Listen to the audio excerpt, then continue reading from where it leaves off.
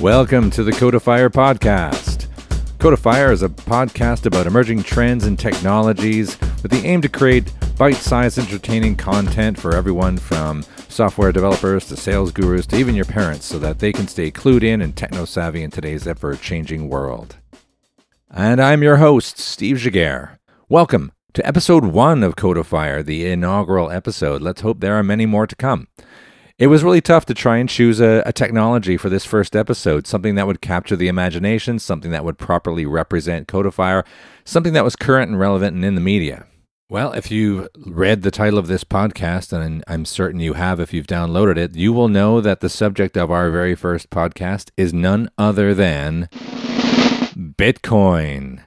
Yes, Bitcoin is a strange and mysterious subject matter in technology. Is it a currency? Is it a commodity? No one seems to be able to understand what exactly it is, whether it has any value. Is it in a bubble? Does it make sense? Or is it complete nonsense? So I'll start talking about my version, if you will, of Bitcoin with an anecdote. I'm in a taxi a few weeks ago. I'm with my friend Sasha. It's about 3 a.m. We'd had a few beers, it's fair to say, and we start talking to the taxi driver about Bitcoin, and I have no idea how this started. But Sasha came in first saying that it was a huge waste of time, it wasn't really worth anything, anyone who invests in Bitcoin was a fool and should be thrown out of the taxi at high speed. That would be me, because I was pro-Bitcoin. Now, I may be paraphrasing and taking liberties, but the message was clear. He wasn't pro-Bitcoin. And what's interesting about that, without really going into what was said after that, was that we had opposing opinions on the subject, as so many people in technology do today, and yet we have similar backgrounds and education, yet we can't decide if Bitcoin makes sense or not. Now, that's probably a good time to go in and describe at a very high level what Bitcoin exactly is. Now, there are loads of dedicated podcasts and articles out there, so feel free to dig a bit deeper into what Bitcoin is. But first, I think it helped me to understand Bitcoin to first understand currency. And until the crypto or digital currencies, which is what Bitcoin is, came along, there were largely really only 2 types. There were commodities and fiat money. Commodities make sense. Gold is a commodity because while it can be traded, like money, it has an intrinsic value beyond that. The same can be said for oil or silver. The other type of money, the one we use every day, is called fiat money, and that's not to be confused with the Italian cheap chic cars. Fiat money is money that has no intrinsic value, but has value because the government decreed that it does for that purpose. The word fiat is actually Latin for the word or phrase, it shall be. It's money because we said so, and that's why it's money. It's really just paper and metal in its solid form and just ones and zeros in the bank. It's symbolic. So I've mentioned the word bank, haven't I? And that is how Bitcoin started. Back in 2009, or just beforehand, there was a mysterious guy or girl, for all we know, called Satoshi Nakamoto, and I'll get into why it's mysterious. He or she offered up a clever paper outlining the issues that we now have with modern banks. And it's not just that they're greedy bastards. It's the centralization of it all. The difficulty in attaining third-party trust. Now, he proposed a mechanism of cryptographically proving trust and doing that via a distributed network, essentially allowing people to conduct transactions directly with each other. Now, the mechanism he used to make this happen was called a blockchain, which is just a very practical way of executing the idea. Now, a blockchain is very simply a ledger, like what a bookkeeper would keep. Now, without getting into too many weeds about what a blockchain is, it's pretty sufficient to say that it's a way of cryptographically recording transactions in such a way that they are time-stamped and they can never be changed. So the idea of cooking the books, it's impossible with a blockchain-style ledger. So to quickly recap what exactly that means, if you add a distributed trust system with an uncookable distributed bookkeeper, it kind of means you have the backbone to create a highly secure currency exchange model free from any given nation or centralized bank. So, hey, power to the people, it's pretty cool, but how is this a coin? That was what I asked myself when I eventually understood what was going on. It doesn't make sense. It's more like a really cool bookkeeping system. So the next question we might ask ourselves is, how is this a coin? Or perhaps better put, show me the money! Jerry, you better yell! Show me the money! That seemed like an appropriate clip for this particular section. How is Bitcoin money? How do you get some? Well, the Bitcoin is the digital reward for participating in the distributed network. Why would people help keep track of this cryptographically intense ledger if there wasn't something in it for them? So what's interesting about the Bitcoin ledger or blockchain is that in order for a page to go into the ledger and be considered complete, everybody in the network is competing in a race to generate that signature or that approval for the block before it goes into the chain. Essentially, if they don't all agree, it's not considered to be correct, and it doesn't go into the blockchain, which is pretty cool. And that lends itself to the "you can't cook the books" statement. Now, to calculate that complex digital signature takes a heap ton of computing power and electricity, and as a result, those who are contributing are known as miners, which is interesting because that's a reference to gold as an early commodity that took also a lot of work to acquire. Once the calculation of that signature is complete, everyone agrees, they are rewarded with a certain quantity of Bitcoin, and that's how money becomes part of the equation. So once we understand that Bitcoin is a reward for contributing to the network that manages transactions, yeah, okay, that makes sense. People are getting paid in Bitcoin, that's how Bitcoins exist.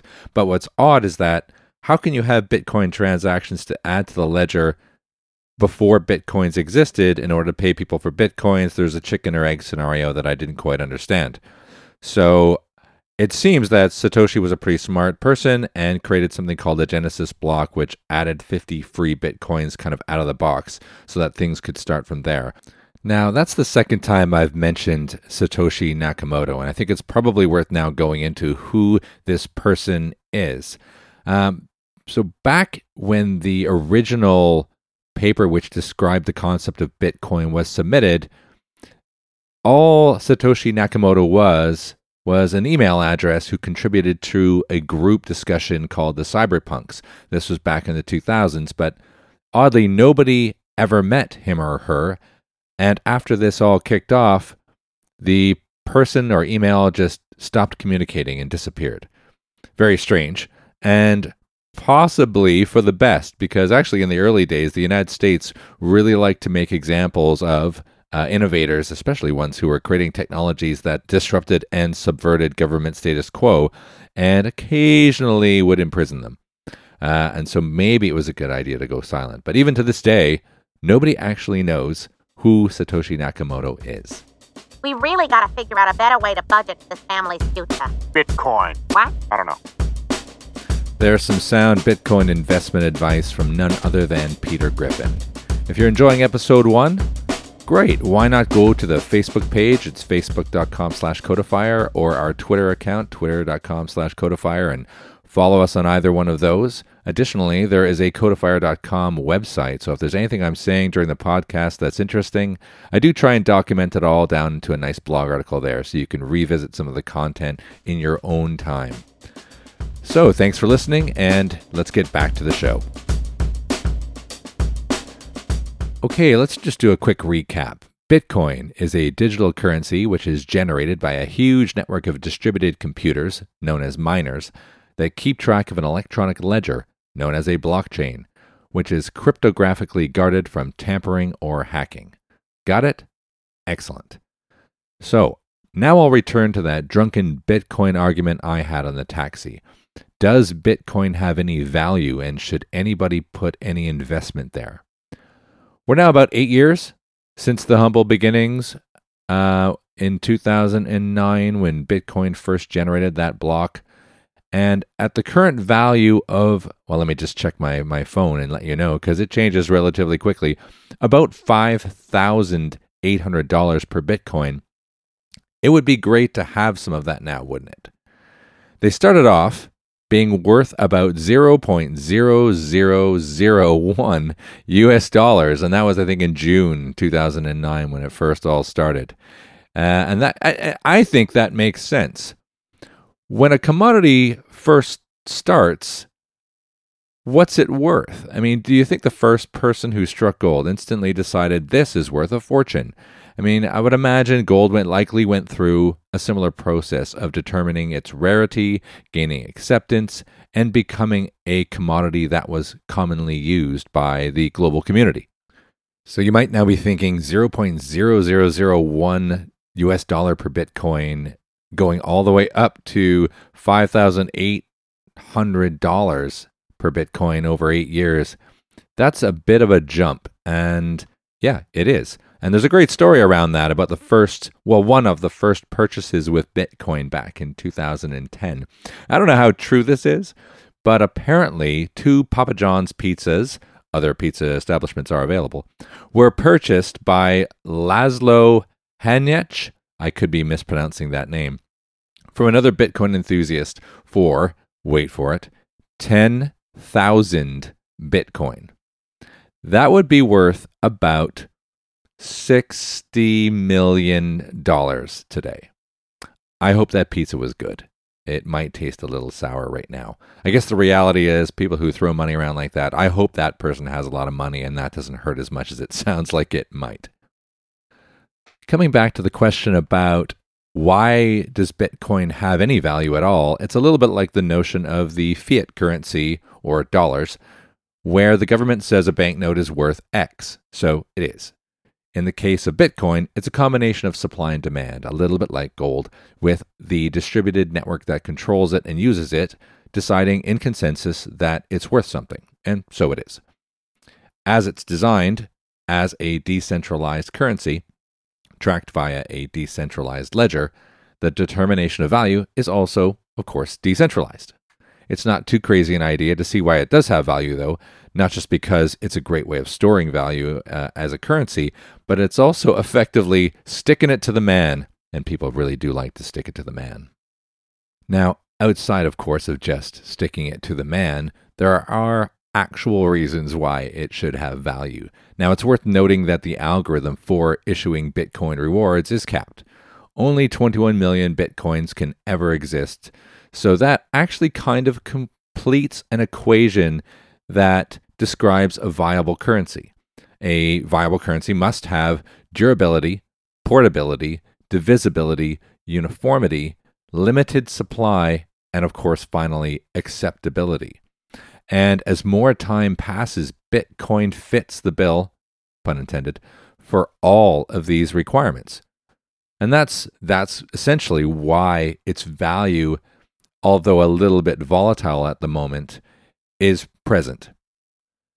Now, there's one aspect of Bitcoin which makes the news more than just about anything else and is kind of that elephant in the room, and that is Bitcoin's association with the dark web. Whoa, scary part of the internet that it kind of makes the news a lot. It's largely misunderstood, but it's very much associated with its infamous original marketplace, the Silk Road, aka the bad guy Amazon, where you could purchase anything from drugs to hackers for hire to apparently even an assassination. Yes, assassins can be early adopters of technology too. All of this being paid for in Bitcoin, and this kind of gave Bitcoin a bit of a bad reputation. What's really interesting about Bitcoin is that because it is decentralized, and let's call it bank-free for now, and it's heavily encrypted, and it's validated by a distributed network, that actually means that it's incredibly private. And of course, the benefits of that privacy were being surreptitiously employed for new and exciting crime. Let's just say it. It was kind of inevitable.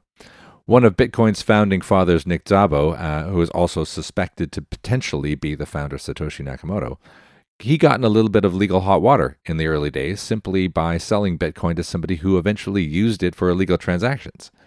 Now, that might seem justified, but let's draw a comparison between Bitcoin and its closest rival in the currency crime spectrum, cash. Remember cash, that fiat traditional currency used by old school drug lords, organized crime, and extortionists? Yeah, all the same things that Bitcoin is criticized for, cash was also very guilty of. Cash is pretty close to anonymous as well, because you can use it to buy all sorts of terrible things. If we were all locked up because the money we used for buying stuff eventually ended up becoming part of some criminal activity, there would not be a whole lot of free people left. Now, we're getting close to the end, and I think it's worth getting into some of the more advanced areas of Bitcoin, and specifically how Bitcoin and other digital currencies are disrupting banking, if that isn't clear already, of course. If you've noticed any banking trends lately, it's been to actually eliminate cash and move to card-only transactions. Contactless payment has been a great innovation in this direction. Quite simply, data is control, control is power, power is money. If banks can move even simple transactions to work just electronically, just think of how much data that provides them. I mean, far more detailed spending habits is just the beginning of what that actually represents. Now, unfortunately for banks, Bitcoin's decentralized model brings together digital-only transactions in a peer-to-peer way. That means banks no longer reap the transaction fee benefits for being the intermediary, nor the vast buyer trend data, and that's one big expensive hiccup for them. Naturally, as a reaction, banks and governments are retaliating with regulations, litigation, bureaucracy, what they do best, and trying somehow to reestablish themselves as a key player in this new cryptocurrency area.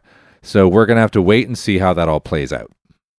So I've dated this episode 2017 for a reason, and that's because Bitcoin changes so fast. I almost feel like I could do an episode next year called Bitcoin 2018, and I'd have more to say about it. I mean, in 2017, we've entered into a phase of Bitcoin where there are many other innovators, entrepreneurs, and companies jumping onto the bandwagon and copying the idea. And why not? Bitcoin at its heart is just software. Even Burger King, yes, Burger King in Russia, launched something called the Whopper Coin. And it's working. It's kind of more of as a rewards program, but it's working. While many other versions are present and competing now for cryptocurrency supremacy, Bitcoin, it still remains on top, mainly because it was there first and it has the largest user base. It's very sticky. There are others. Litecoin and Ethereum are nibbling at its heels. Ethereum is a really rather clever and more advanced implementation of the same blockchain concept for managing something called smart contracts. Now, I'm not going to get into that. That's something for a whole other podcast. So in closing, Bitcoin, well, it's not perfect, but for the next 2 to 3 years or so, it will likely continue to flourish and mature. If you're looking for a retirement fund, you might not want to drop your life savings into Bitcoin. If you like a bit of anarchic techno investment fun, sure, Bitcoin does look pretty good for the medium term, as speculators are predicting its value could settle somewhere between 40,000 per coin to 400,000 per coin to nothing per coin. That's a pretty big spread, but that's Bitcoin at the moment. If you want to get involved, you can use exchanges like Coinbase. That has an extremely solid reputation for security. Yeah, lots of other equally good exchanges and investment platforms are available as well. So that's it for episode 1, Bitcoin. And thank you for listening. By the way, I did manage to convince Sasha that Bitcoin wasn't so bad. This has been a Codifier podcast, and I've been Steve Giguere. You can get a hold of me at codifier@gmail.com with comments and sponsorship opportunities. Hey, why not try, right? Alternatively, you could follow along at Twitter. Our handle is Codifier, and the same goes for facebook.com/Codifier. See you next time.